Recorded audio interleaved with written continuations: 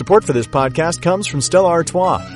This summer, enjoy the life Artois. You can experience it anywhere, from your patio to the tidal basin. All it takes is being present, being there, with the people you love and a cold Stella Artois in hand. Wherever you are, you're never too far from the life Artois. Stella Artois. Please enjoy responsibly. Hello, this is Ray Harris. Before we get into episode 26, I have a request to make. At the risk of offending my listeners who subscribe to this podcast to hear the story of World War II, I have a favor to ask. I was recently in a car accident. No one was seriously hurt besides being very sore for a week, but my car was totaled. So, to be blunt, if you ever thought about contributing to this show or getting a free audiobook via my website, because I get a small commission if you do, even if you don't keep the membership, I would really appreciate it. So, I'm very sorry to ask, and I don't want to make anyone feel uncomfortable, but desperate times call for desperate measures. Thank you very much.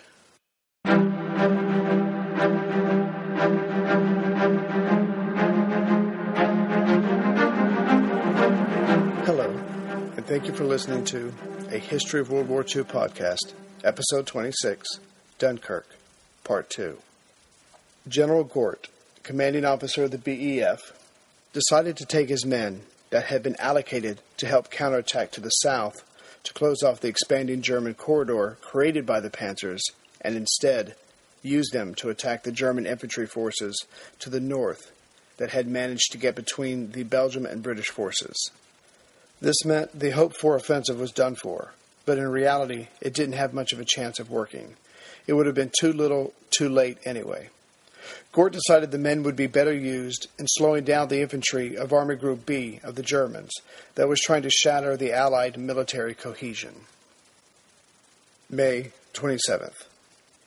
Several ships heading for the coast, including the naval yacht Gulzar, did not know that Calais fell to the Germans on the 26th, but earlier in the day, the Germans already had most of it under their control. The Gulzar, captained by Lieutenant V.C. Brummel, managed to pick up the last free British soldiers there, hiding from the Germans on the breakwater. The rest were now prisoners of Germany. Of course, the moment the rescued were aboard, the ship came under the shelling of every gun in the harbor. Even London did not yet know the fate of the port city west of Dunkirk. Churchill, at 4:30 a.m. of the 27th, was still urging General Gort to send tanks to the city while it held out. Churchill was certainly a man of action and believed in leading by example. He wanted Calais to hold out, and so a force of 38 Lysanders dropped much-needed supplies early that morning. The drop mission included 224 gallons of water, 22,000 rounds of ammunition, and 864 grenades. I'm sure the Germans waiting on the ground appreciated it very much. But the British Prime Minister was human enough and avoided unpleasant tasks as much as the next man. But finally, prodded by Anthony Eden, Churchill told Gort to inform King Leopold of Belgium the British aim of removing their men from the continent. Churchill, the politician, wanted this potentially Allied-destroying message handled carefully, and so wanted the message spoken in a certain way. But in the end, it didn't matter. Leopold never got it. Churchill telegrammed Gort, "We are asking them to sacrifice themselves for us. It is now necessary to tell the Belgians." But as of the 27th, the vast majority of British troops were still far inland in France and Belgium, and time was needed to get the majority of the BEF to the beach so the evacuation could begin. To buy the necessary time, Gort had set up several strong points, or stops, along both sides of the Allied-controlled corridor, 11 on the west and 7 on the east. Both sides went along more or less in a line connecting Lille to the coast. The stops farthest inland, or at the southern end of the line, were feeling the pressure. They would hold out this day of the 27th, but at tremendous cost. This land that had witnessed the British and French fighting each other for centuries also witnessed flashbacks of older scenes during this battle. One German was killed with a bow and arrow because the archer did not want to give away his position, and Major Peter Hunt of the 1st Queen's Own Cameron Highlanders had a bullet that hit him in the leg, softened by a fold in his kilt. With many acts of heroism too numerous to mention, The men fought with everything they had, but at the end of the day, the overall situation determined events. The men were ordered to retreat closer to the coast. Although the men held their stops that day, the Germans were able to slip in between them, so the defenders on the southern end won their battles that day, but were ordered to make for the coast nonetheless. The British troops at La Basse and Fos-de-Bert made it 8 miles north that night to Astère. It was this kind of resistance from the British 2nd Division and French tank units that allowed 2 French divisions and many BEF to reach the coast. But some Allies were not that lucky, as the idea of honorable combat was not followed by the units of the SS. Some Allies were captured by regular army and some by the SS. The troops of the SS Totenkopf, or SS Adolf Hitler, outright killed their prisoners, although they had surrendered or had already been captured. As Allied men headed for the coast, they were subjected to regular bombing and strafing by German planes. The Germans pretty much controlled the air at this point. But some Allied troops had leaflets dropped on them instead of bombs. These leaflets had maps showing the dominating German positions and begged the British to give up. But some Tommies of the BEF yelled thank you to the Germans for giving them the information. It was more than they were getting from their superiors. The Allies, desperate, would make for the coast any way they could. They arrived on mules, horses, tractors, and one on a pair of roller skates. As for those already at the beach, they were not ready to receive, organize, or help the vast numbers coming in. Admiral Jean Abrial, French naval officer in overall charge of the coast, did not try to set up for the evacuation because he didn't know that was the objective. General Adam, representing General Gort, and given the task to organize the evacuation, had not yet arrived. That morning at 7:30 a.m., the British and the French had a meeting to work out defending the beach. They would try to hold the 30 miles from Gravelines to Nieuport. The French would be responsible for the area west of Dunkirk, and the British everything east of it. It was also decided the incoming French and British should go to their designated areas. Nothing was decided for the Belgians, who were further to the east, as their position, militarily and politically, was too obscure. This bit of progress was made quickly before the meeting officially began. Then Adams arrived, and it was time for the major points to be discussed. Everyone went to a nearby hotel where the meeting would be held. In attendance were 3 French and 3 British generals. Before the meeting could get going, Coltz, who represented Weygand, had an order of the day from the commander of Allied forces. Weygand wanted the Allies to go on the offensive. At this point, the British put down their pencils and closed their ears. It was not going to happen. They were heading in the opposite direction. It was fortunate that they had the quick informal meeting earlier to get some things worked out. The French were soon shown the truth of the situation. The 6 Panzer divisions, lined up along the Aue Canal, had started moving again. To oppose them was a smattering of BEF and the French 68th Division. The French had recently been moved to the Gravelines area, but General Fagaud's 68th Division had to pull back from the Gravelines line. They could barely hold off the Panzers. There was no way they could have pushed them back. Their new defensive line was moved back that afternoon along the towns of Mardyck and Speicher. So although the meeting had ended on a sour note, now the Allied positions were more or less worked out. But the main problem for the British was their part of the defensive line was only on paper. As stated before, most of the BEF were still inland. They were heading to the beach, but had German soldiers right in front of them. But Brigadier Lawson, an artilleryman who was in charge of the defensive line, grabbed men as they made it to the beach and started organizing them along his edge of the beach perimeter. The majority of his line were the artillerymen who had destroyed their weapons before they made it to the beach. Later, he would be able to use regular divisions as they came through the corridor. Like the organization of the incoming boats, it was mostly improvisation.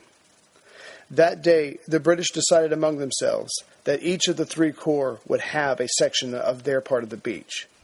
The corps would defend their part, and their men were expected to assemble at their designated location. Amazingly, most men made it to their area, but some just walked on the beach and stayed there. they were too tired to move to some chosen point on a map. La Panne would be the British headquarters on the beach, as it had a phone connection directly to London, which meant a connection to Dover as well. The phone cable was also connected to Belgium, but that wouldn't matter very soon. But during the early phase of Operation Dynamo, for the British, it was a case of one step forward and two steps back. Adam sent a message to Major General Henry Martin, commanding all Gort's anti-aircraft gunners, to keep them firing until empty. Spare gunners were to help the infantry, and the wounded were to get to the beach. But the message was incorrectly translated as it went down to Martin. Martin thought the message read, to get the gunners to the beach. And since the standing order was to destroy all equipment before heading to the beach, Martin had all the anti-aircraft weapons, heavy 3.7-inch pieces, destroyed. So around midnight on May 27th, Martin went to Adams' headquarters and proudly announced all his guns were destroyed and his empty-handed men were at the beach. Adams, like many on the British side who couldn't have been more overwhelmed with their tasks, took the news in, tried to compose himself with a long pause, but finally said, "You fool, go away." The Allies, who had lost the Battle of the Air at least a week ago, now had to fight off the German fighters and bombers with the considerably lighter guns they carried.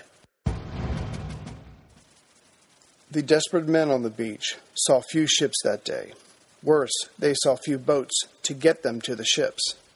The Dunkirk beach gradually lowered into the sea, so the larger ships had to stay a mile away from the coast. At this rate, all the sacrifice to buy time would be meaningless. For a Marine captain, this situation on the beach was too much to let stand, especially the inadequacy of the smaller boats. So he took it upon himself as he was heading home to jump from one ship to another until he made it to Dover and ended up at Rear Admiral Ramsay's office. He explained the situation to Ramsay in great detail, and then the Admiral quietly thanked him. What Ramsay didn't say was that he knew the desperate situation already, as he was constantly telling those above him. His plan was to launch 2 ships every 3.5 hours, thus giving them enough time for the round trip. But the first ship to make the journey, Mona Zeil, mentioned previously, soon demonstrated the real situation. She left Dover at 9 p.m. on the 26th, making it safely to Dunkirk by midnight. She loaded 1,420 men and then headed for home. But immediately she came under fire and suffered damage and casualties. A few shells were direct hits, but miraculously didn't explode. Also, a rudder was lost, but fortunately she was a twin screw and so was able to keep going. But even after getting out of artillery range, MEs, or Messerschmitt 109s, found her and sprayed her with bullets. The trip there and back took 11.5 hours, and that was taking the shortest route, Route Z, worked out by Ramsay's staff. Because of mines and shoals, Z ran from along the coast west of Dunkirk to Calais and then turned northwest for Dover. But along the first part of the journey, along the coast, the ships were easy targets for the German guns along the beach. Other ships left during the early morning of the 27th, but were so damaged along the way they were unable to finish the trip. After this, it seemed that Operation Dynamo might not be possible after all. For now, apparently, Route Z could not be used, or at least during the day. Ramsay's staff had already worked out 2 other routes, and now he considered using them. Route X, the second possibility, headed north away from the beach for about 10 miles. Then it turned northwest for about 25 miles, until it was past the Goodwin Sands. After that, it turned west and then south again to go around them to make for Dover. Besides the shoals, it was heavily mined, and until those could be cleared, this route too seemed improbable as well. That left Route Y, the third route. This route ran northeast away from the beach for about 20 miles. Then it turned due west for about 50 miles. It approached the southeastern coast of Britain just over the Goodwin Sands and then headed south for Dover, like the second route. This route was easier to navigate, mostly free of mines and safe from German guns, but it was also much longer. Route Y, the third route, was 87 miles long, compared to Route X, the second route, which was 55 miles long. and that, compared to Route Z, the first route, was 39 miles long. So Route Y was the safest, but double the time needed for what Ramsey had planned. The painful realization came to him that he would need double the ships to keep to any kind of schedule. An example of this was at 11 a.m. on the 27th, the first convoy set sail for Dunkirk via Route Y, the longest. The convoy made it, but it took 6 hours, and it ended up being almost a complete waste of time. As the convoy came close to land, the port city was under a heavy bombardment, the facilities unusable. One ship of the convoy managed to pick up 900 men, but the rest, 5 transports, were warned off, lest a ship be sunk closer to a pickup point and block it from further use. The rest of the convoy turned around and headed home. Support for this podcast comes from CDW and Dell Technologies. At CDWG, we get that migrating your agency to a hyper-converged infrastructure is challenging. Like me switching to decaf. Gotta do it, don't want to do it, but gotta do it. Whoa, slow down, friend. CDWG's experts can help simplify your transition from legacy to hyper-converged infrastructure with Dell Technologies solutions that offer speed and agility. Do it, do it. Have you done it? Is it done yet? Why isn't it done yet? IT orchestration by CDWG. People who get it. Find out more at cdwg.com/Dell Tech. So far, the Belgians, who had the largest army in the northern Allied section, were not aware of the British plans. By the 27th, the Belgian troops were falling apart fast. And of course, one reason for this is that they tried to stretch their defensive line to allow the British and the French to pull back and prepare for their counterattack to the south. Before the Belgians knew what was happening, the push south was called off, and the British started moving north towards the coast. King Leopold III of Belgium was a disagreeable fellow, but his men had fought courageously, giving the Germans surprisingly stiff resistance. But at 12:30 p.m. on the 27th, Leopold tried to get word to General Gort that he would have to surrender soon in order to avoid many of his men being uselessly killed. Unfortunately, Gort was moving around and did not get the message, but it would have made little difference. 2 hours later, at 2:30 p.m., a message from Belgium headquarters was sent to General Weygand. Belgian resistance falling apart. King Leopold had had enough. His men were dying, the war was lost, and the Allies couldn't even be bothered to reply to his pleas. So at 5 p.m. on the 27th, Deputy Chief General de Rossio of the Belgian General Staff was sent out to ask the Germans for a truce. He and his party carried a white flag, but were fired on regardless. One member of the party was wounded, but they made it to the headquarters of the German 11th Corps. Word of this somehow got out to the Allies, which is ironic since the Belgium radioed and telephoned pleas did not. Weygand found out about 6 p.m. and proceeded to protest to all to hear that he had no idea this was coming, and he was in shock. One can't help but feel this statement, like others, was meant for posterity. Gort, who would be immediately and most affected by the Belgians laying down their arms, because they were on the extreme eastern end with the British, did not find out until later in the evening. Also, Weygand, who knew what the British were up to, wanted his naval officers to work with the Allies, but, in their defense, they had no idea of the British plans until that morning, and had some catching up to do. Weygand did not tell his generals in the north or his aides, so as Gort created his stops along the Allied corridor, ordered his men north, organized with the Navy to save his men, the French generals were not working on heading towards Dunkirk. But why would they? They didn't know yet that was the objective. Because of this miscommunication, purposeful or not, most French police, or common soldiers, would miss their chance to evacuate. But in trying to stay in the fight, they would take on 7 German divisions, 3 of them armored, and allow the evacuation to go on for 2 or 3 days longer than it should have. They saved about 100,000 men for the evacuation. But Rear Admiral Ramsey, on his end, and Gort, on his end, weren't about to give up trying to save the BEF.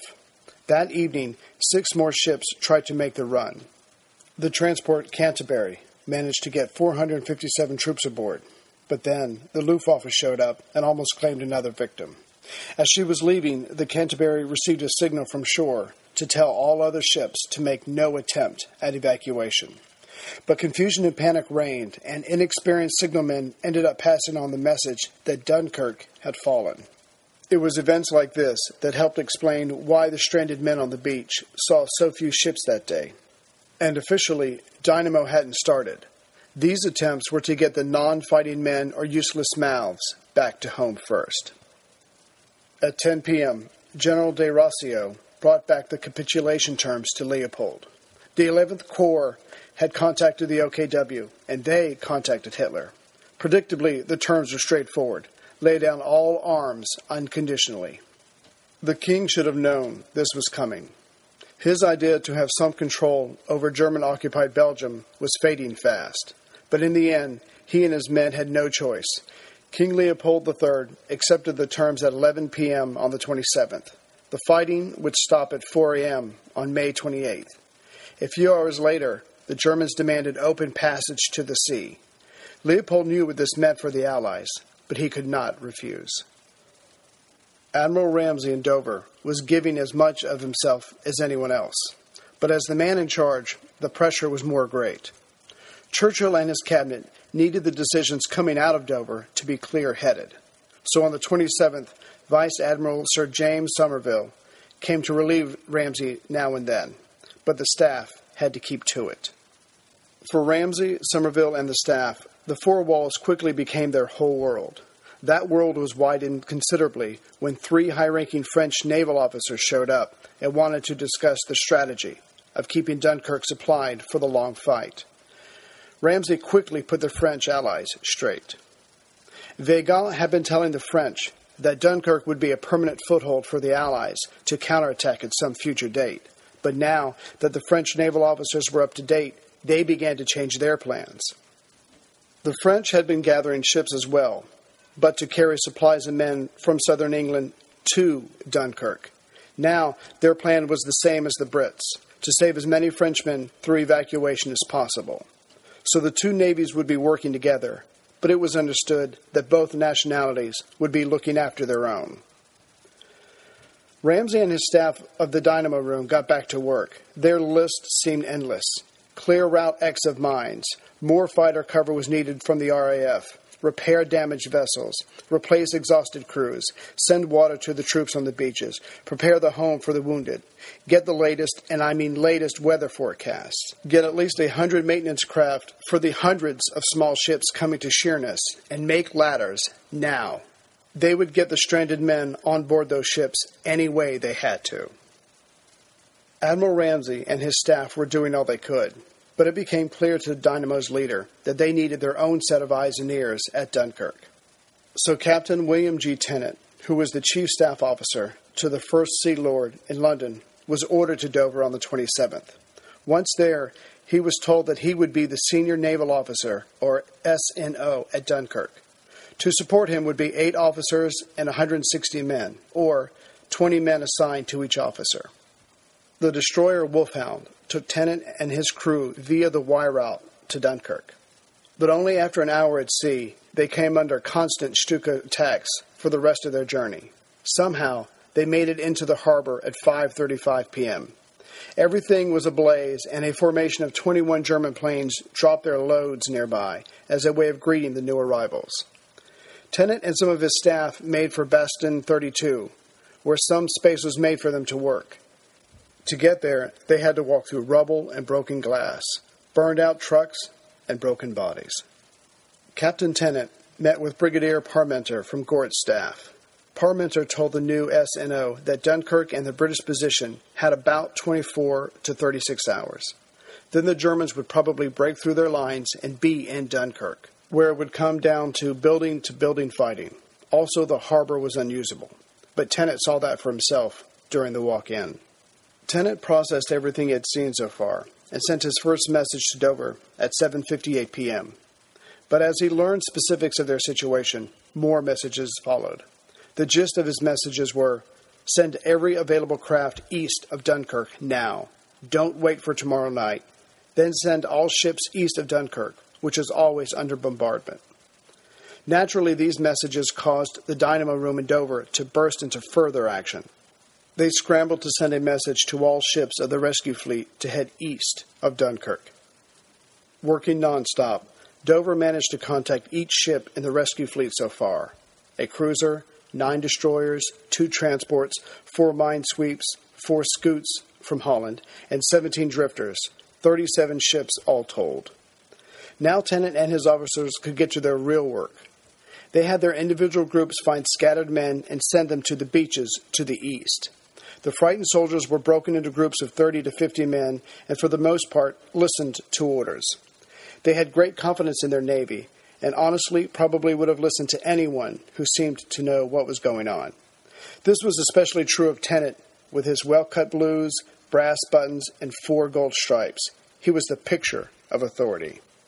It didn't take long for Tennant's men to learn that every cellar of every building was full of soldiers hiding from the German planes.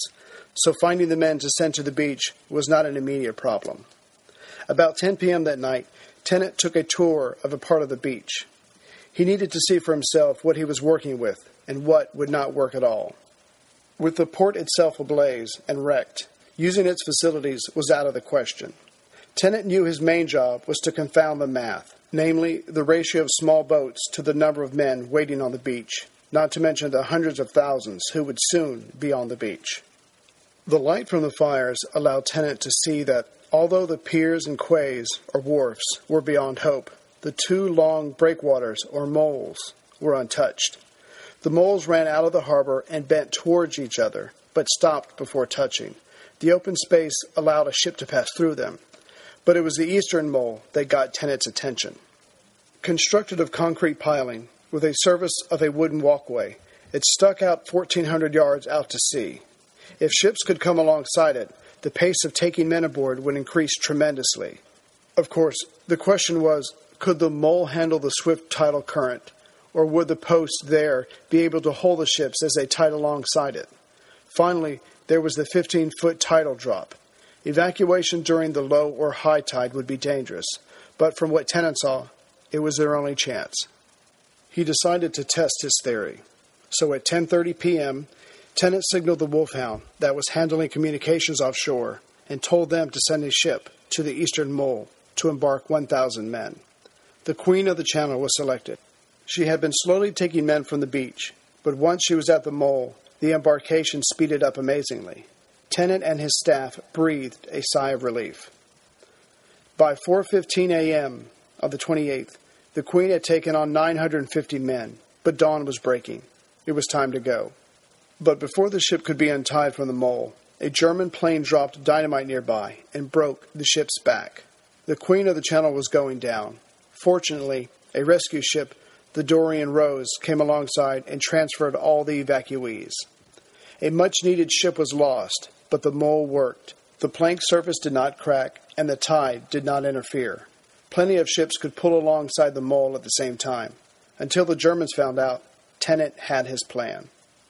So at 4:36 a.m. of the 28th, he relayed a message to Dover to send all vessels to the East Pier.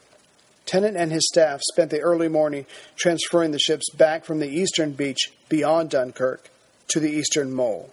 Troops were sent to the mole 500 at a time.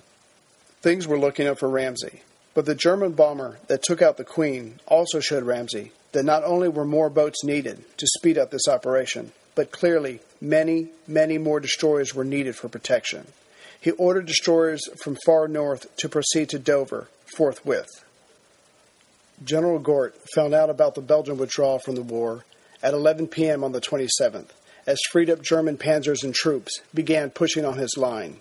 Suddenly, the Germans, who were being held at Ypres and east of it, were closer and pushing hard on the British eastern line all the way to the coast. This new offensive was shortening Gort's expectations about how long the British could hold out. Operation Dynamo might have less time to work than previously thought. But even before the Belgians ceased fighting that day, their line from Ypres to the coast was falling apart, which was one of the main reasons why Leopold sought terms from Germany. Their magnificent army was down to just holding the very eastern part, or left flank, of the Allied territory. Earlier that day, the British knew that they had to do something about the flank, and soon. But what to do? A major move of troops during the day would allow the Luftwaffe to annihilate any convoy. Whatever was to happen would have to be at night. Support for this podcast comes from State Farm. With surprisingly great rates, State Farm is the real deal when it comes to home and car insurance. State Farm agents are always ready to help you personalize your insurance plan so you can create a policy that fits your needs. You can manage your coverage, pay your bill, or even file a claim right from your phone with the State Farm mobile app. And you can always call one of the State Farm agents in neighborhoods across the country. Get a great rate without sacrificing great service. When you want the real deal, like a good neighbor, State Farm is there. Lieutenant General Brooke of the 2nd Corps had only one division to use for the weakening gap, and that was Major General Bernard Law Montgomery's 3rd Division. But the problem was it was located far inland on the end of the Allied left flank. In other words, if you were standing at Dunkirk with your back to the sea, the 3rd Division was located in the opposite left corner. Looking at a map, Brooke realized that Monty's 13,000 troops would have to pull out of position, a complicated move on its own, and travel behind the Allied line with their guns blazing in front and the artillery in the back. They would have to stay in line and head towards the coast, only to then re-employ in proper position between the British units on their right and the Belgians on their left. But Montgomery, or Monty, as he was known, did not turn a hair when he was told what he would have to do. He was not liked by many, but respected by most. He constantly pushed his men, but then praised them when they met his exacting standards. He was aloof, opinionated, and theatrical, and he inspired his men. But Monty, being Monty, had practiced this very move all winter and had everything worked out. That afternoon, his machine gunners and armored cars went first to act as an advanced force. Then the men moved out, and his military police spread out to keep the line moving. Then his 2,000 vehicles moved in a line with their lights out. Each rear axle was painted white and had a small light attached, so only by being behind a vehicle could you see them. So as a line, they moved on, traveling behind their own defensive line. The artillery fire to their left created an archway of light. The Germans were only 4,000 yards away and firing into the British line, but Monty's men moved on. His exacting standards of practice saved the British left flank. By morning, Monty's 3rd Division was moving into position. General Brooke and the rest of the British High Command breathed a sigh of relief. The 3rd was in place and had filled the gap. To Monty's left, the valiant Belgians were covering the last 13 miles to the sea. The left Allied flank was secure. On May 27th, 7,669 men were evacuated from Dunkirk. May 28th. The destroyer Wakeful radioed Rear Admiral Ramsey at 5:07 a.m. on the 28th. Now that the Mole was a go, many more seagoing boats and ships were needed, and the Dynamo Room did all they could. Then H.C. Riggs of the Ministry of Shipping had an idea of going directly to the boat yards along the Thames. Such men as Douglas Tough of the Tough Brothers Boatyard proved indispensable to the Dynamo staff. They usually knew every boat in their yard, so boats were quickly inspected and told to move on to a predetermined place if selected. Sometimes the owners would come back to find their boats missing and report it stolen. This was cleared up later. This maneuver was how the small vessels pool of the ministry contributed to clearing up the bottleneck of the problem of saving Allied troops. But the Dynamo Room was just getting started. Soon, shallow draft barges started getting orders from the Admiralty to head to a fueling point. Lifeboats from ocean liners soon found themselves heading south without their parent ships. Since most of the crew of a boat would stay behind and be replaced by naval personnel, the range of experience of the new crew of a ship or boat was greatly varied. Regardless, the order of the day and of the entire operation was improvise. At 7:30 a.m. of the 28th, Monty had heard about the Belgian capitulation. Here was a pretty pickle, Monty later recalled in his memoirs. Well, nothing to do but to solve it. Monty put together a motley crew of machine gunners and armored cars. Monty used every extra man he had to extend his left flank, but there was no way he could cover the 13 miles now open to the Germans. Certainly, they were rushing into the new open area near the coast, and the British were dealing with the military dangers until the gap could be filled. The bridge at Dixmude was blown right before Bach's Group B advance forces entered the town.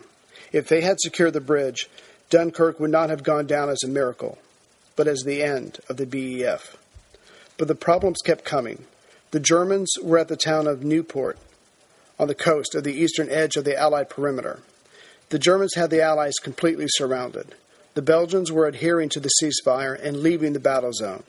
Monty had no more men to add to his left.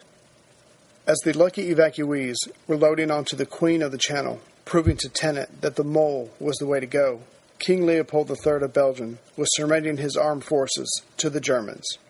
Thanks to Monty and his men, the gap was 13 miles instead of the 20 miles it should have been when the exhausted Belgians laid down their arms. But 13 miles was plenty of space for the Germans to pour in, rush to the beach, and stop the British literally mid-evacuation. Something had to be done. But Corps Commander Brooke found Brigadier Clifton. Brooke ordered him to grab whomever he could and fill that gap. Clifton found transport drivers, clerks, surveyors, and headed for the gap. Most of the Belgian troops dropped their guns when they heard the war was over for them. Clifton's men happily added them to their meager armament. Lining up at the Ferns Newport Canal and the River Yser, Clifton and his men, who had never worked together before, fought like veterans. They kept the Germans from taking over or crossing the bridge at Newport for 30 hours. The Belgians forgot to blow it, and the British sappers were unable to reach the demolition wires. The Germans sent wave after wave for the bridge, but were beaten back each time during the intense fighting. Also, troops who wound up on the eastern end of the Allied perimeter were grabbed by Colonel Clifton's odds and sods group. The eastern defensive line was getting stronger. As news of the Belgian capitulation spread by word of mouth, for the British from Churchill on down, and for the French from Renault on down, all professed to be amazed. But again, the British and the French, or at least segments of their hierarchy, should have known this was coming. For example, on May 25th, Leopold telegraphed King George VI that Belgian resistance was coming to an end. Leopold finished by saying he considered it his duty to remain with his people. It's believed he genuinely felt he would be able to get the Germans to listen to him and how his people should be dealt with. On the 26th and 27th, Gort and the British War Office received 7 communications saying the end would soon be here for the Belgians unless the Allies could counterattack, and that clearly wasn't going to happen.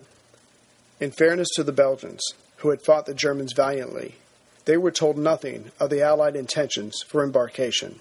It's true the French were kept in the dark for a while, but it's also true when they found out, they did not tell the Belgians either. Also that morning, Captain Paul Alphand, the deputy of Admiral Darlan, rushed to Darlan's office and informed him of the British plans to evacuate their troops. Alphand went to Darlan as soon as he left the earlier meeting with the British that morning. Amazed, Darlan took Alphand straight to Weygand's office so he could repeat what he had, quote-unquote, found out. It's shocking why any of the ranking French were surprised by this. On May 26th, in the afternoon, Churchill told Renault that the British planned to evacuate. At 7:30 a.m. the morning of the 27th, the French and the British commanders met at Kassel, as mentioned earlier, to discuss the layout of the beach and who would do what. The British made their objective quite clear. Finally, Major Favelle, found out on the 23rd, told Blanchard, who then sent him to Paris to tell Weygand. The Allied commander had known since 9 a.m. of the 25th. But in defense of the French, this surprise and confusion was probably due to the complete miscommunication among themselves, incredible as it may seem.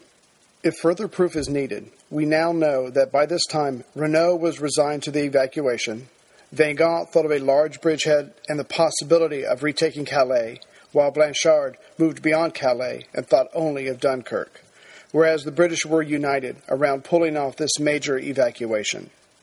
So the Belgians were out. Their country would be added to Hitler's growing list of conquered territories.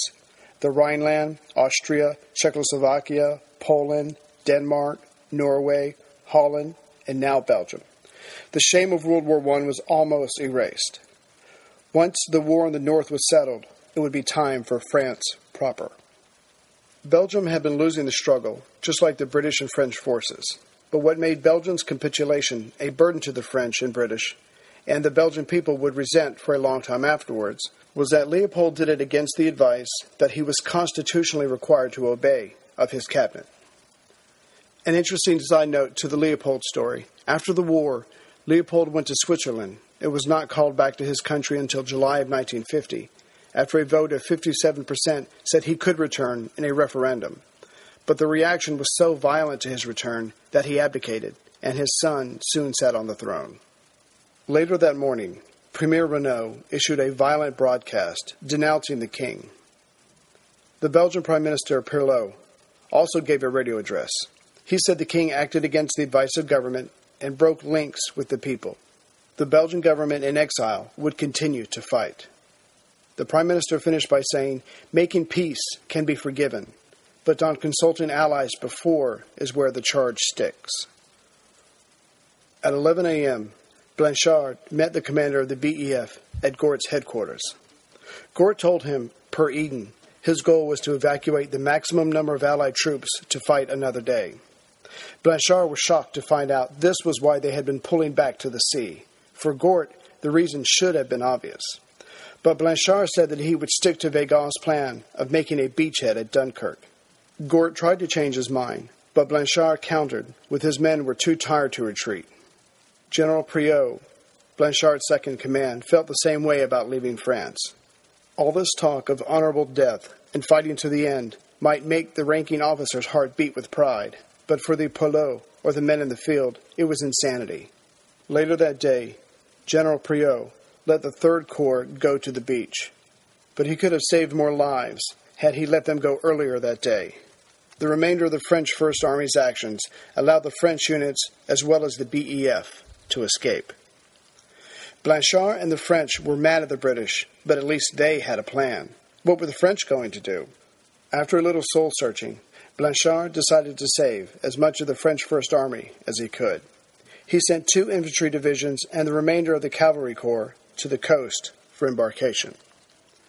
This left 5 divisions of the French First Army, which was nearly surrounded at Lille. They would stay, fight, and delay the Germans. But then Blanchard received orders to head to the coast. His next in command, General Priaulx, would stay with the 1st, and the 1st would do their duty. They held out until late on May 31st. They had fought 6 German divisions and weren't about to give up. But for all that, Blanchard told Gort the 1st would try to make it to the beach, in their own time. But their fierce resistance saved many Allied lives. By 6 p.m. of the 28th, Gort and his 3 corps commanders were inside the perimeter. The western end of the Allied perimeter fought fiercely as well that day. The British 144th Brigade stopped Guderian's troops at Wormhout all day on the 27th and most of the 28th. Literally every man was used, but unfortunately some of the men were cut off, surrounded, and taken prisoner. But again, unfortunately, some of the victorious German units were of the SS. About 80 British prisoners were herded into a barn outside a village. Once there, they were fired on and hit with grenades for 15 minutes. Somehow, 15 men survived to tell their story. They were literally saved by the mass of bodies on top of them. 8 miles to the south of this fighting, on the western edge of the Allied territory, the town of Cassel was surrounded, but the men inside held, causing the Germans to focus on it with men that could have been used to help storm the beaches. At 10 p.m., Blanchard officially asked Weygand for permission to save as many of his men as he could. Weygand said yes, the next day. Weygand, who knew this was coming for 3 days, could have saved more of his men by making sure they at least tried to head for the coast much earlier. At 5 p.m. that day of the 28th, Captain Tennant had things under relative control at the Eastern Mole and at Malo-les-Bains. But now it seemed the situation at Bray-Dunes was getting out of hand, and the rate of men getting to safety was slowing down to the point of it being a waste of time. Tennant sent 2 officers to handle it. Supposedly, there were 5,000 men there with little organization. And because this operation was dealing with vast numbers, organization was essential to success. The 2 officers, Richardson and Kerr, drove there. It was only 7 miles away, but having to drive through the debris and craters, it took them an hour. They got there at 9 p.m. and walked to the beach. But to Richardson, the breakwater looked odd and was moving. As they got closer, they realized the breakwater was a line of men floating in the channel, arms linked. And the number was closer to 25,000 men. Richardson sent a message to Dover via a destroyer and received the reply, "Make do."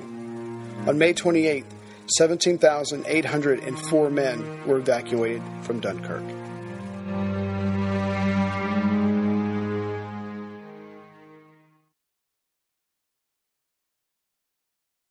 And now a game of Commercial Chicken, brought to you by Progressive, where we see how long Flo can go without talking about insurance. Ready?